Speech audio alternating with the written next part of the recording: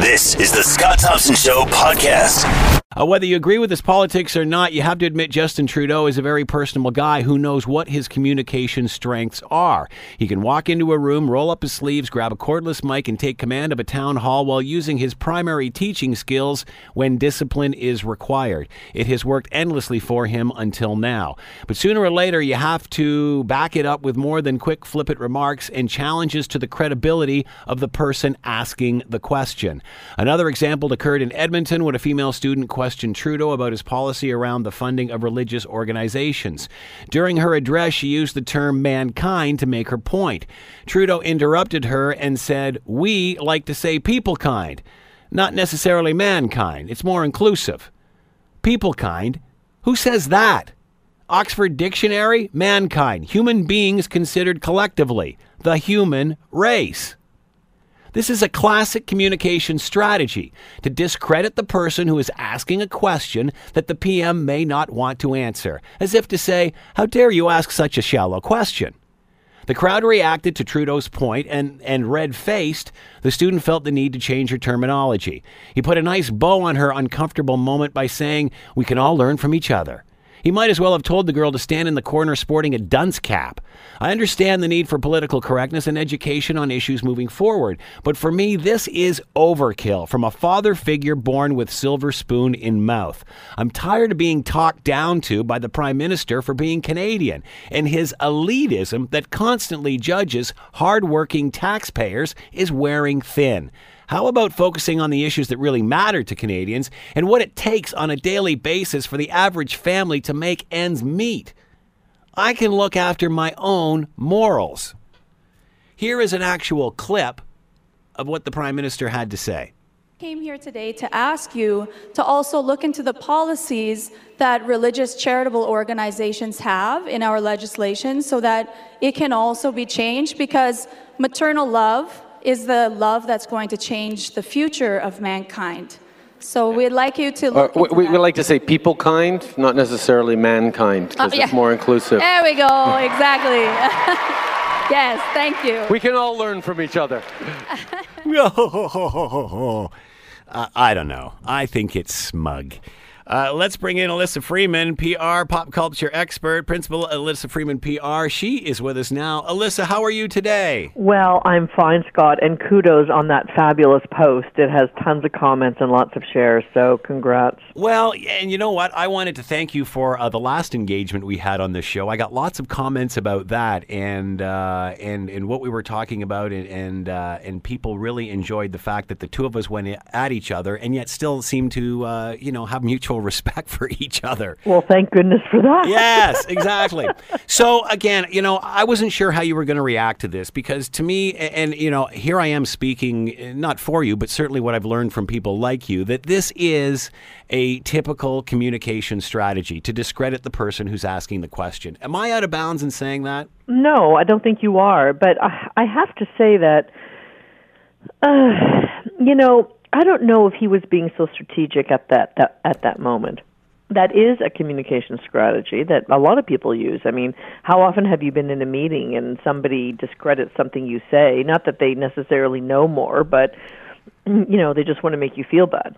That happens. Well, it happens in this job all the time, because I ask a lot of questions, so then people will turn around and start asking me questions. It's like, I'm not the expert here. I'm here to ask you. Well, exactly. So people get all defensive about that, and let's dial back a bit. So town halls have always been a strength of Trudeau's, really. I mean, when he got out there and showed himself to be the people person, I'm just like you, sunny days, sunny ways, I want to make the middle class stronger. Okay, great. And you saw how well he did, how well he used to do in them. But you know what? The veneer seems to be off, and I have to think a couple The veneer's things. off, and he's ramping it up. Well, to his own detriment. I mean, he's doing it to himself.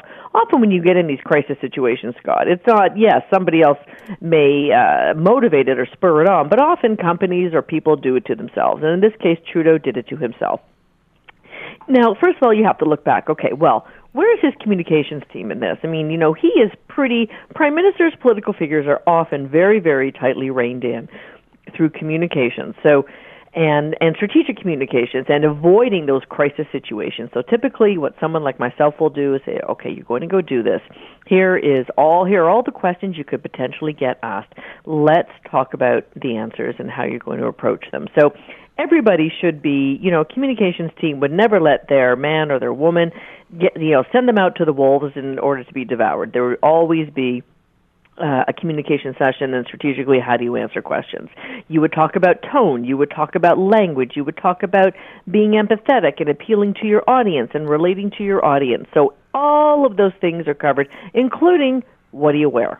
Yeah. Right? Mm-hmm. So there's that. We can see that with the socks. Well, there you go. So, there's that. So when I look at some of these past faux pas, and we have talked about, the bumbling press conference, the scrum that Trudeau was in a few weeks ago, and other things that, make one wonder, is he listening to his team? Like, you have to believe that who's in there, Gerald Butts and Katie Telford. I mean, these two are professionals. I mean, they know how to prepare somebody. Is Trudeau listening to them, or is he just deciding, well, on the spur of the moment, this is how I'm going to approach things, and, to heck with all of that? And that's what I think is happening. I remember before he was elected and having over the course of the election campaign, many political science professors on and such, and a lot said that there just wasn't a lot there. One even used the term vacuous. During the campaign, Harper said he's not ready. Then, obviously, he got elected with a majority, and that's all history, sort of say.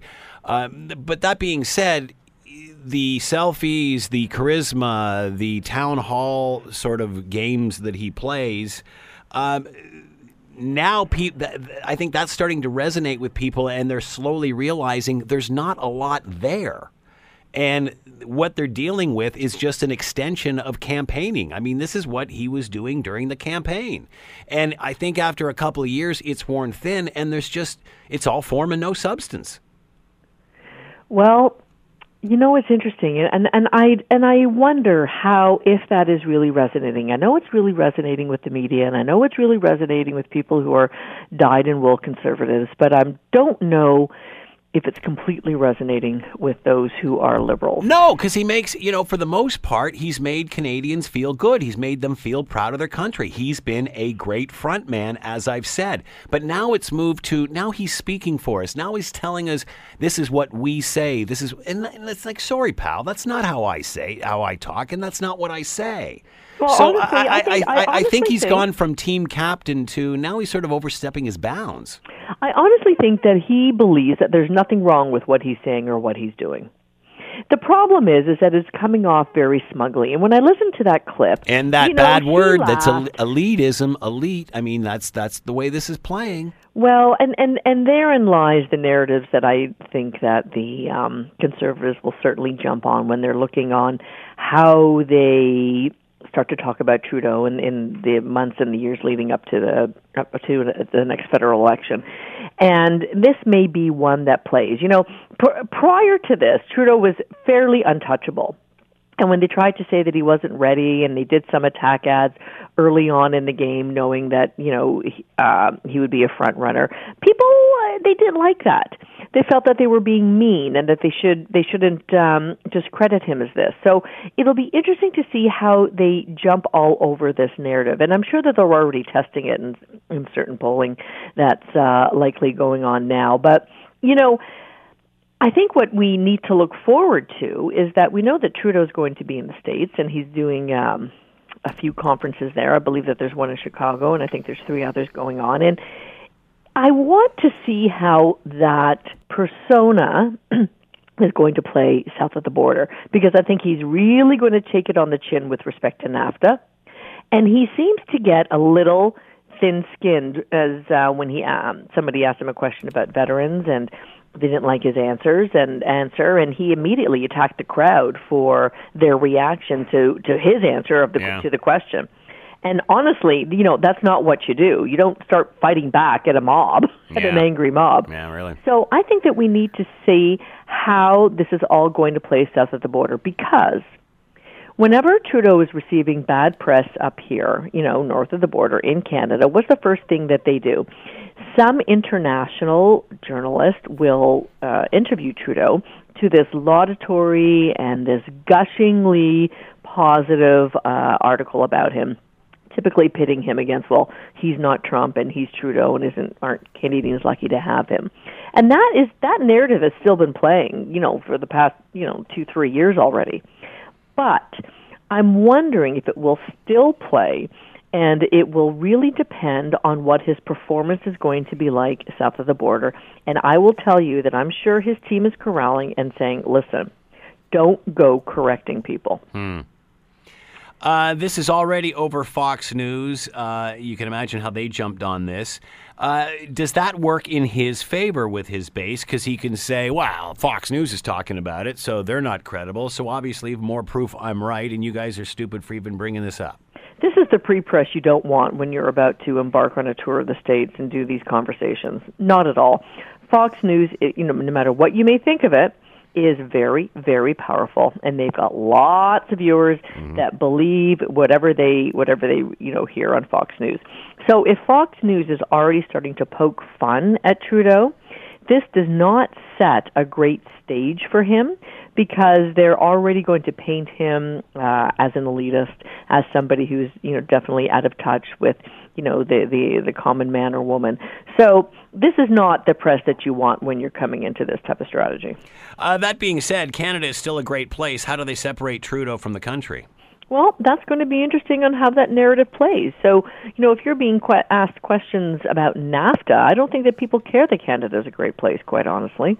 I think that they're going to be seen as not aligning with Trump's vision of what NAFTA or what this agreement should be. So I think that's all off the table, quite frankly, Scott. So how do you think this is going to play out in Canada? Do you not so much the U.S. visit, but what he has said here? Is anybody going to care about this, or is this a sign of what he's like?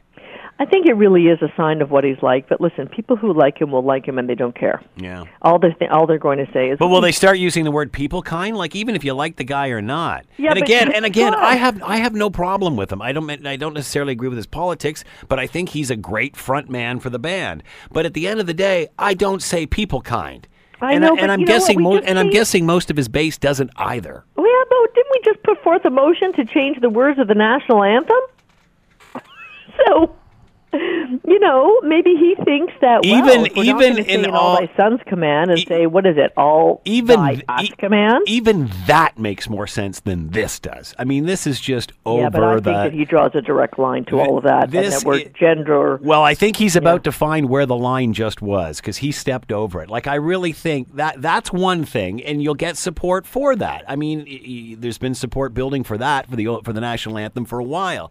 But this, come on, we say people kind. There's two problems there. There's no such word as the word people kind, and we don't say that. And don't you have a copy of the Trudeau dictionary? He's speaking for us, and that's not how we speak. But honestly, I think that he draws a bit of a correlation between, well, if we're going to gender neutrify the national anthem, then certainly, he jumped all over something that said, when he heard the word mankind and thought, oh, no, we don't say that anymore. And honestly, if you ask him, he'd probably look you in the eye and say, well, I don't think there's anything wrong with it.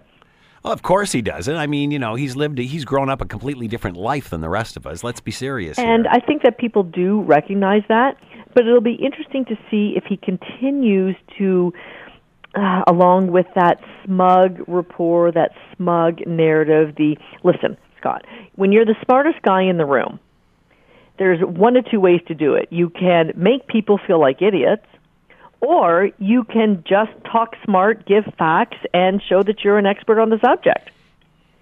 So, when you don't feel in control, there's all sorts of devices that if you don't feel in control of the answer, in communications, we call it blocking and bridging. You say, well, one thing, and then B, go into the next point of view. And that's a lot of people use that in contentious interviews. It's the same technique that could be used anywhere, quite honestly, even in a town hall. I think the tone had a lot to do with this too. Again, it's similar to the press release we were talking about with Elizabeth May the last time you were on. It's not so much about what they were trying to say; it's the tone in which it was said. And I understand where he's going, and maybe this was just a bad joke for him. And it was a long lead up to the question. It was like 4 minutes leading into the question and such. And maybe he was trying to break the ice. But again, I can't. I just can't get it out of my head, him saying, we don't do that. That's not how we play. That's not how we roll. That's not what we do. And that's BS. Well, I think the other factor is how the speed of which, one word can derail an entire town hall and take over the narrative. That's because there is no such word, Alyssa. Oh, I understand that. But my point is that politicians are prime ministers, anybody in power is under such scrutiny that any ridiculous gaffe, even though he might not have thought it was a gaffe at the time. Because, you go back to that clip, and what happened? He said mankind, and she goes, oh, people kind, and she goes, oh, of course. And then the rest of the audience, she's standing, were they clapping? Yeah, but how intimidated would she have been there? She's just been called down by the prime minister. Of course. You have she to would have be there. Some serious cojones to exactly. say, listen, that is the most ridiculous thing. I mean, it would even been more interesting. Yeah, if she had stood up and said, people kind, who the hell says that? Then we'd have a clip. Then you'd have a clip. But listen, when did this happen? This happened the other day, and it has the problem for the Liberals right now that the communication staff is worrying about is that we are 48 hours into this story. The burn of a story is... It's just taken off. Well, exactly, is usually a couple hours. I would have told you 24 hours 5 years ago. But the burn of a story now in this 24/7 news universe is quick. It's quick, and it might get reported on, and then that's it. But because it's taken off, because other news outlets have jumped on it, because people like yourselves are starting now to write columns about it, well after the fact, this story is continuing to play for, heaven forbid, if you're in the communications office there, for 36 and 72 hours, long when it should have dissipated. And we can keep this all in perspective and say, who cares? Really? Who cares? You're making a big stink about this, but on the other hand, that's what he's doing. He's focusing on issues that nobody cares about. Focus on issues that have a concern of a family trying to make ends meet in this country. Well, the other thing, too, is that more and more people like yourselves, hosts and columnists, are now really starting to go on a Trudeau gaffe watch. And this is the last thing that anybody would ever want. I just saw something on Adrienne Batra. She's the editor-in-chief of the Toronto Sun. And her and Anthony Furey did this 3-part video on Trudeau gaffes, all coming out of this town hall. Yeah. So you think that that's going to end? Yeah. No. Now the microscope is going to be on every word, every tone, every intonation, every way that he answers a question. So, you can only expect more of this unless he cleans up his act. Alyssa Freeman has been with us, PR and pop culture expert, principal at Alyssa Freeman PR. Alyssa, thanks again, as always, for the time. Much appreciated. Okay, thank you, Scott. Thanks. Bye-bye. You're listening to The Scott Thompson Show, weekdays from noon to 3 on AM 900 CHML. What a spectacular sight it was yesterday when we saw the SpaceX rocket take off and then the booster rockets come back down and land vertically on I guess it would be a launch pad or a landing pad. Falcon Heavy successfully launched, making it the world's most powerful rocket. Some of its payload included a Tesla Roadster. We'll talk about that as well. What exactly happened? What does it mean for space exploration? How big a deal is all of this? Let's bring in Victoria Jaggard, Senior Scientist for National Geographic, and is with us now. Victoria, thank you for taking the time to join us. We appreciate this.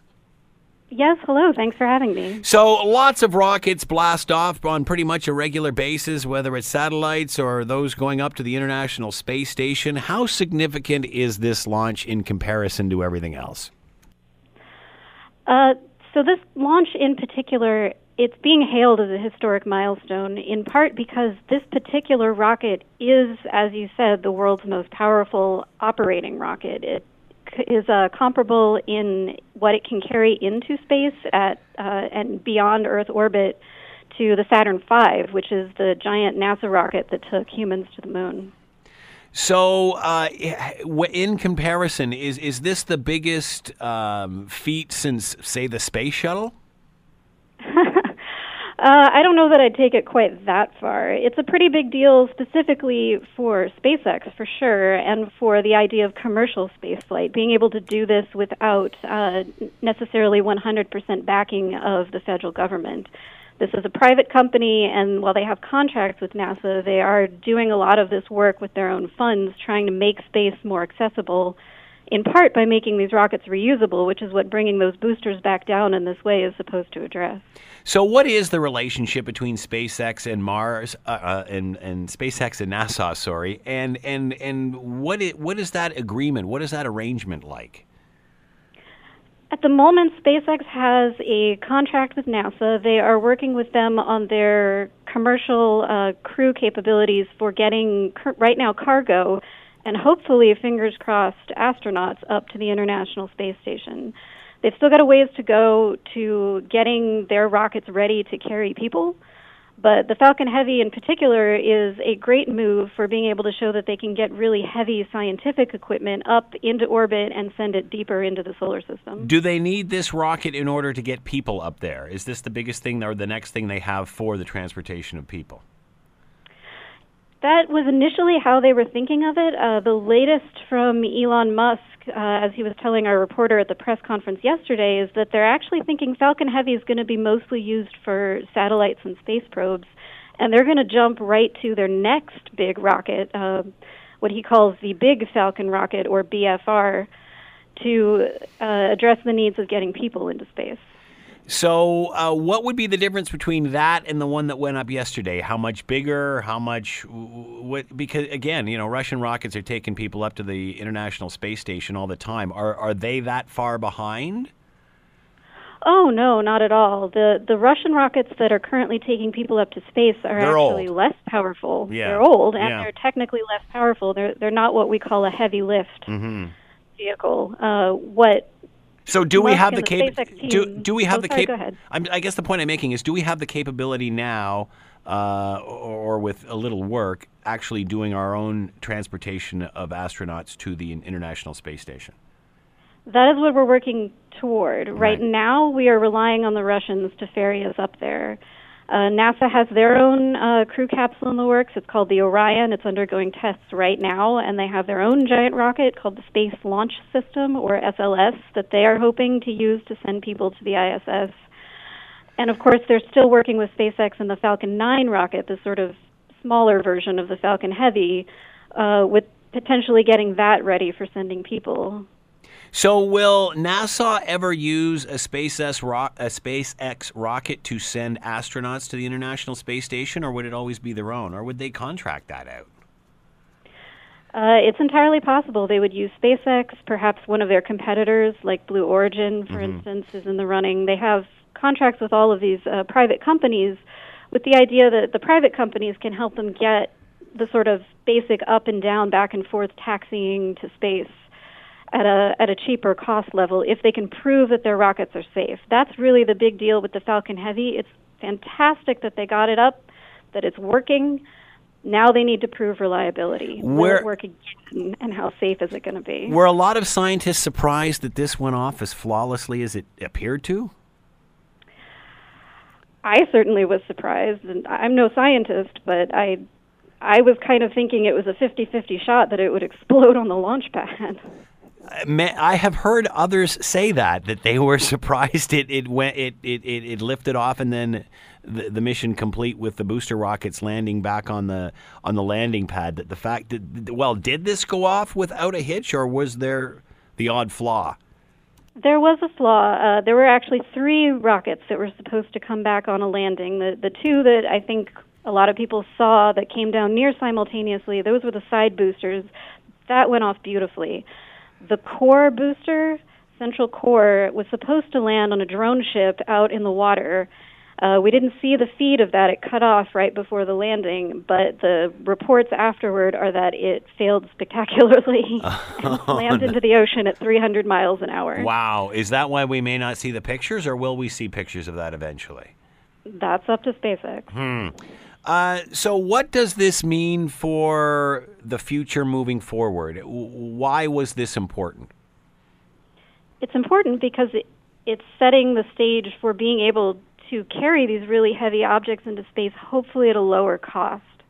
A SpaceX rocket is already much cheaper than some of its competitors as far as getting satellites and space probes up, because they've been emphasizing reusability above all else. They can bring their rocket stages back. They've successfully proved this. They can use them again. They've successfully proved that. Now they're saying we can do it with even bigger rockets carrying even more stuff. What were your thoughts when you saw those two boosters land? Oh my gosh, the whole thing was a daze. It was, wasn't it? It was almost like watching an old Twilight Zone episode.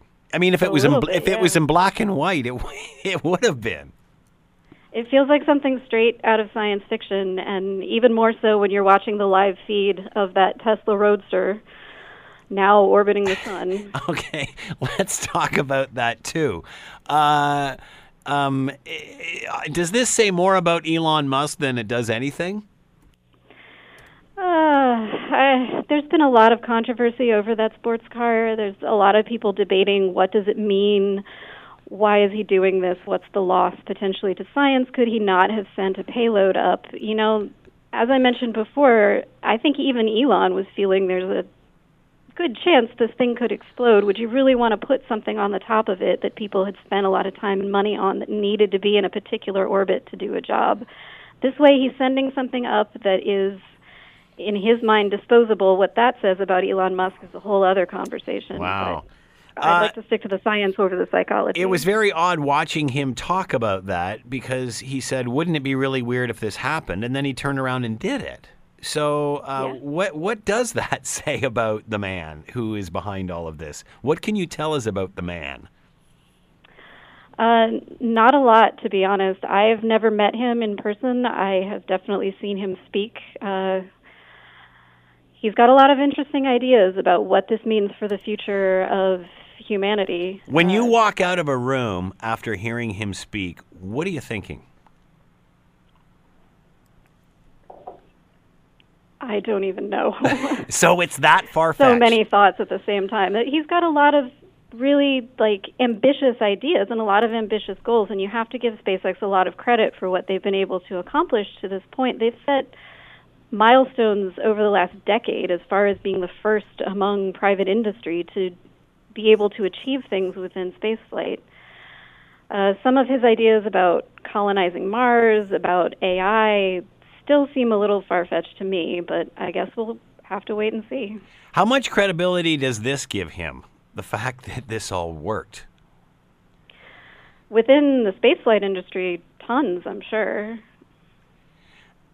Talk a little bit more about the car, where it was mounted, how he did this. Like, how does he get this thing up in space?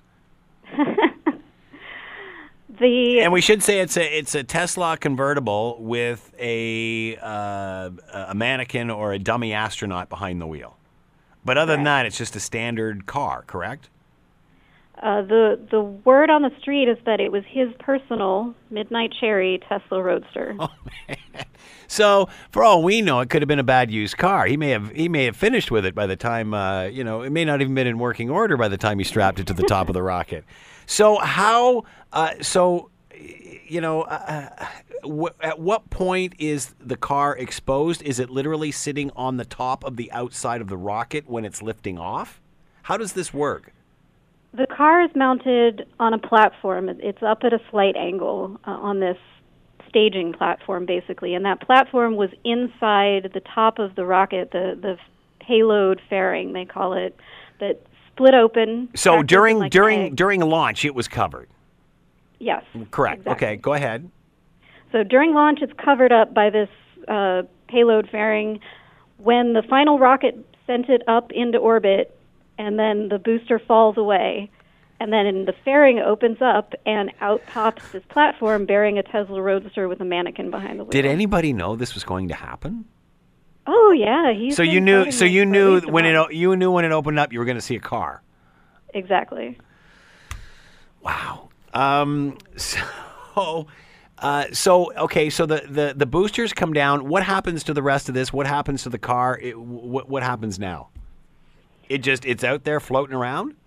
It is out there. It is on an orbit so that it is technically going around the sun, just like we are.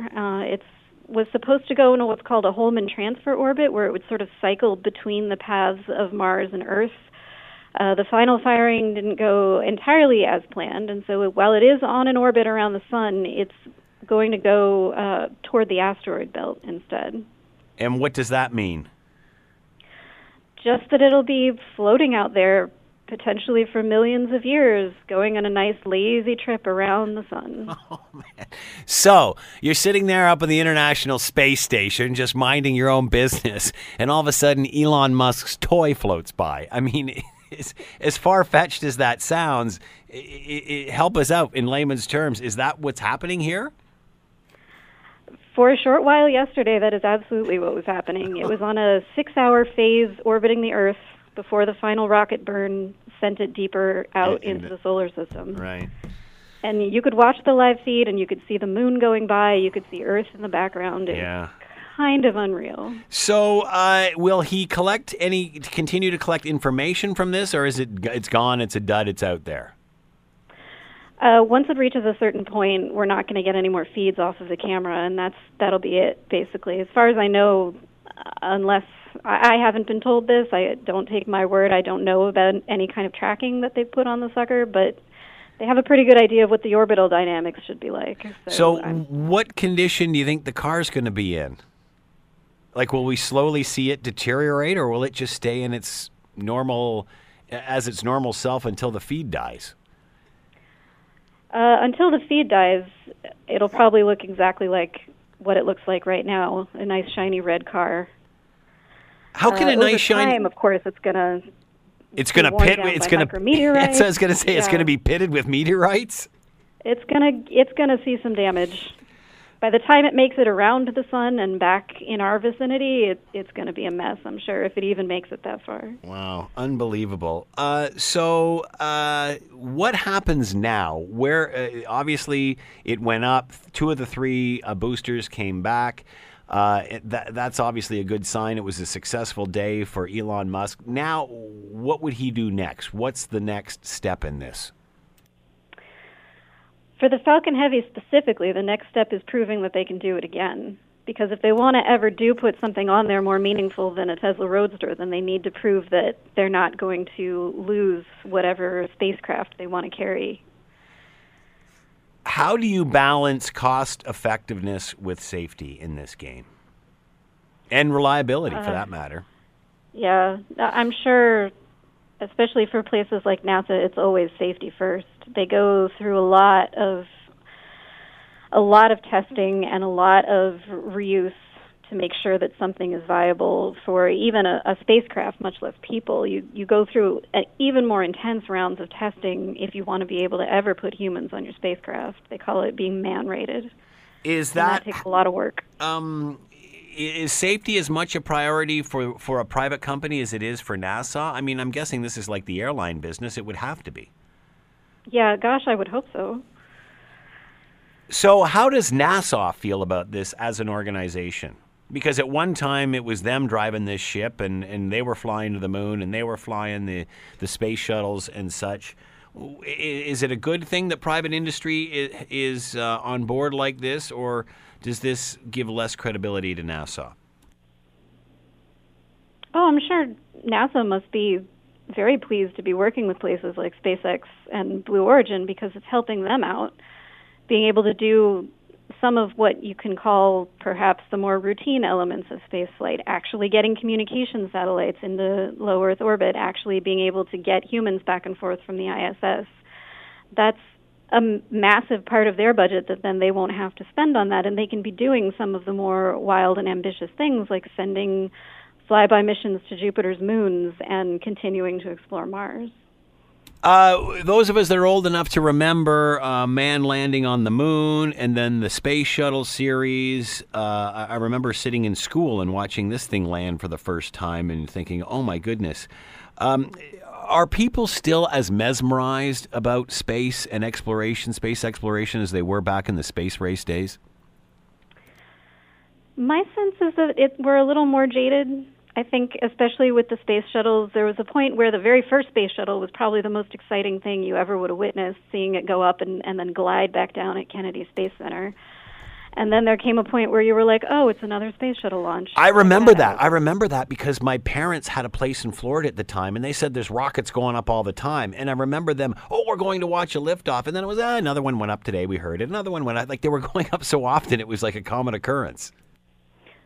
But see, that's exactly what SpaceX wants to work toward. Yeah. They want to make it a common occurrence. They want to make it something where it's as simple as getting on a plane, taking a trip, and coming back home again.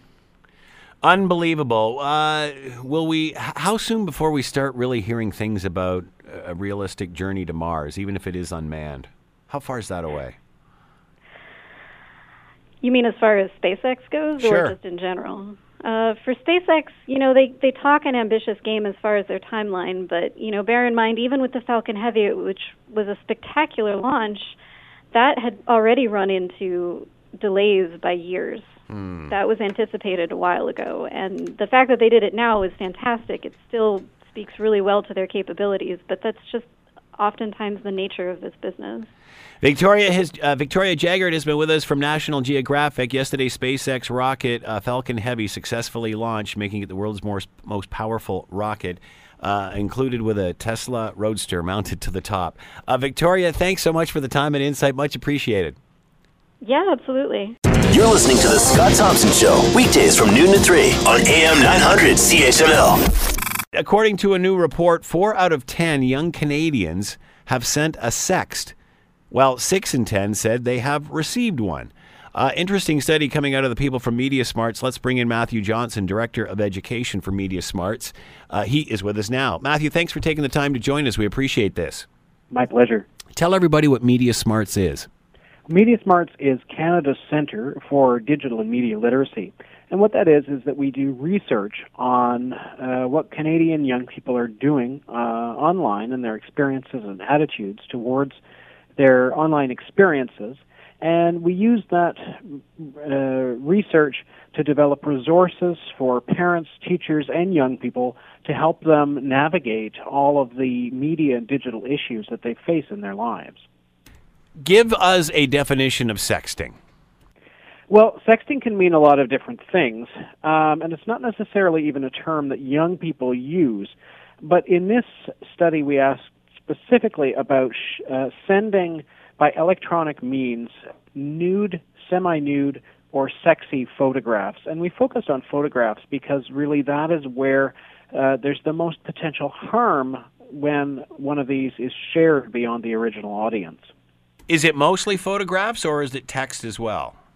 Well, we don't know that from our data because we didn't ask about texts. Certainly, some of the research that's been done around the world has found that young people send as many or more sexual texts than photos. But again, that's something that generally doesn't have the same kind of impact when it gets shared, and so we didn't focus on that. Are you surprised of the numbers here, of how many? It is somewhat surprising. We did a study with a younger cohort a couple of years ago where we were looking at kids aged 12 to 17.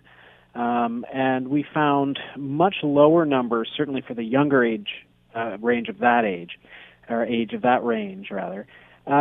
When we compare the overlap, 16 and 17, we do find that the numbers for this study are a little bit higher.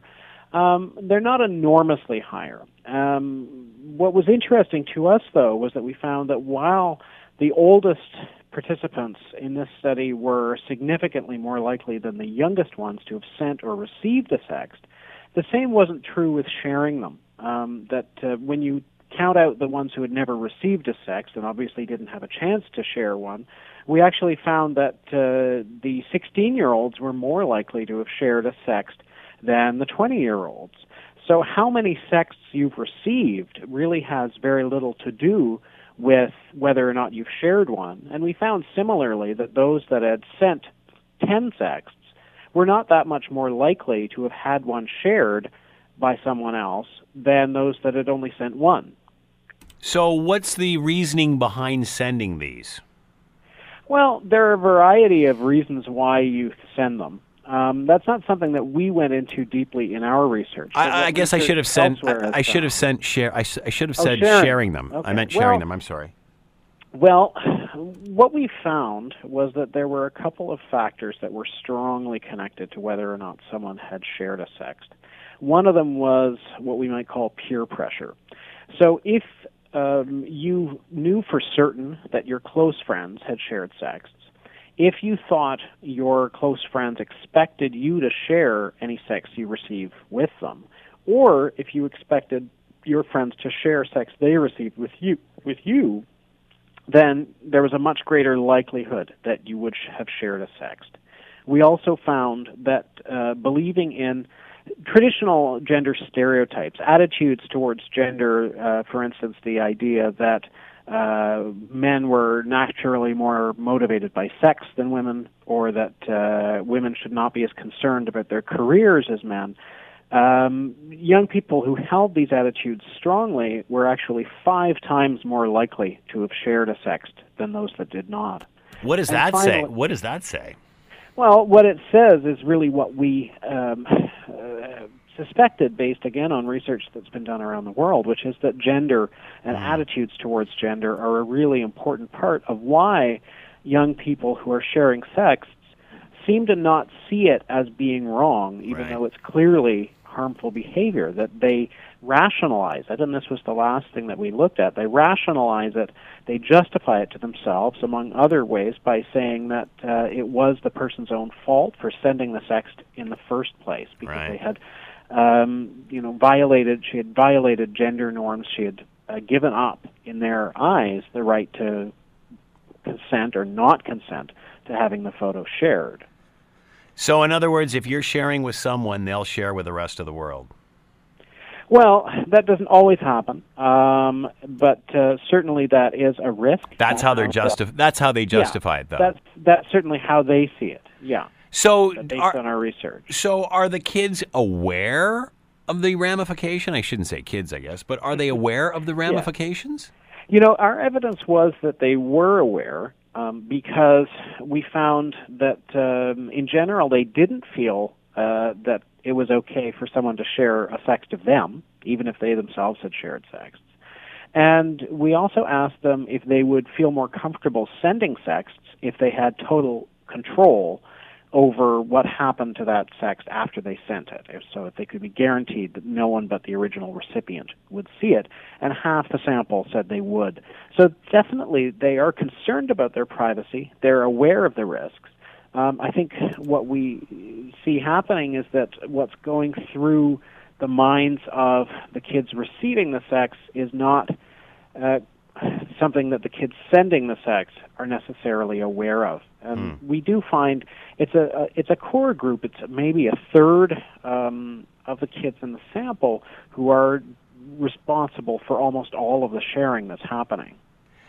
Do they have at this age, and we always talk about how the technology is so far advanced for all of us, do they have the capacity to process the responsibility they have in their hands? Well, that really varies. Certainly that's something that's developing in teens, and we know that. We know that's one of the reasons why, for instance, trying to get kids not to send sex or not to share sexts by telling them about the risks doesn't work. So we found, for instance, that actually 2/3 of the youth in our study were aware that it was against the law in Canada to share a sext of someone, no matter their age, without consent. But whether they knew or not had no relationship with whether or not they had shared sex. No influence whatsoever. And that's what research has generally shown, is that trying to change kids' behavior by scaring them or making them aware of risks is ineffective, especially with teenagers. What can work is telling them not to do something because it's wrong and making it clear to them why it's wrong. So in this case, what we're seeing is that attitudes towards gender and these what we call moral disengagement techniques are allowing kids to view something that is wrong as being acceptable. And that's really where we need to intervene with them. That's where parents and teachers need to confront these attitudes towards gender, whether they're coming from the culture at large, whether they're coming from mass media, whether they're coming unconsciously from parents, and also directly confront these moral disengagement mechanisms and making it clear that there are no excuses for sharing a sext without that person's consent. Is this self-policing, or is this something that we, organizations like yours, educational institutions, have to jump on? I think it's something everybody has to deal with. Certainly, it's something that we provide resources to help parents and teachers deal with. So we have, for instance, a tip sheet available at our website, mediasmarts.ca, called Talking About Sexting to Your Kids, that provides some tips on how to talk to your kids not only about why you don't want them sending sexts, but also why it's not right to share sex that you've received. And that, again, is really where we think we can make a difference. It's interesting. I talked to a sex expert therapist on about this, and frequently it entails things that are online. And what she said is kids have a very jaded view of what sexual relationships are because of the access that they have to material, pornography, whatever. And they don't realize that these are productions. These are made just like every other movie is made with a motive in mind. And this isn't necessarily how real life works. Are those the same sort of lessons we have to teach when it comes to sexting? Absolutely, and that is one of the fundamental lessons of media literacy, is making kids aware that media are constructions, that someone made them, they don't accurately reflect reality. And things like pornography can be a particular challenge because obviously it's hard to talk about them in class, and even parents don't really want to talk about these things with their kids. And what the research in pornography has found is that it does have an influence on how kids behave, on how anyone who watches it behaves. It's the same kind of influence that we see in any kind of sexualized media, and just a little bit more extreme. And that's why, again, it is so important that we be addressing these gender stereotypes, these attitudes towards gender, helping kids to challenge them and question them, and making sure that they're not using them to justify sharing sex. Recently, YouTuber Logan Paul puts a video out on his site that involves someone who has taken their life by suicide. Obviously, public backlash to that, and so on and so forth. Kids who identify with this person, do they learn from this? Do they understand this? Well, I think it's certainly possible. That's an area where I think a lot more research needs to be done, is how much kids are influenced by, YouTube celebrities and Instagram influencers, where there is a lot more of a sense of intimacy than there is with traditional media, because kids are using these platforms themselves. Many of them are posting YouTube videos and posting comments on YouTube videos. Many of them, of course, if they're seeing influencers posts on Instagram, they're participating as well. We don't know yet to what extent these may be more or less influential on youth because of the ways in which they're different from traditional media. What advice do you have for parents who are listening to this right now, Matthew, and may be concerned? What sort of discussion, what guidelines should they offer for their kids? Well, I think the most important thing is really to communicate to your kids what your values are when it comes to how you expect them to behave. And that means that when you're talking about sexting, you're not just talking to girls, you're talking to boys as well. And you're not just telling them not to send sexts. You're telling them, first of all, that if things go wrong, you can tell them you don't want them to send sex, but you can also tell them that if they do and things go wrong, you're going to have their back. You're going to help them, because we know that a lot of girls, and sometimes boys as well, whose sex gets shared are reluctant to seek help because they're afraid that people will be upset with them, and sometimes they're afraid, wrongly in Canada, that they'll be charged criminally. But we also have to be talking to our daughters and our sons about not sharing sex. We need to make sure that they understand that nothing someone can do, whether it's sending you a sext, whether it's cheating on you, whether it's breaking up with you, nothing they can do justifies sharing a sext they've sent you without their consent. Do you see us getting a handle on this? Are we figuring it out? I like to think so. I like to think that this research is the first step, because this is really something that hasn't been done before anywhere in the world, is identifying the attitudes and the psychological mechanisms that are associated with sharing sex. And I think this gives us a really positive first step towards reducing this really harmful behavior. According to a new report, 4 out of 10 Canadians have sent a sext, while 6 in 10 have said they have received ones. And specifically, we're talking about youth. We've been talking to Matthew Johnson, Director of Education, Media Smarts, mediasmarts.ca, if you want more information on this. Matthew, thanks for the time and insight. Much appreciated.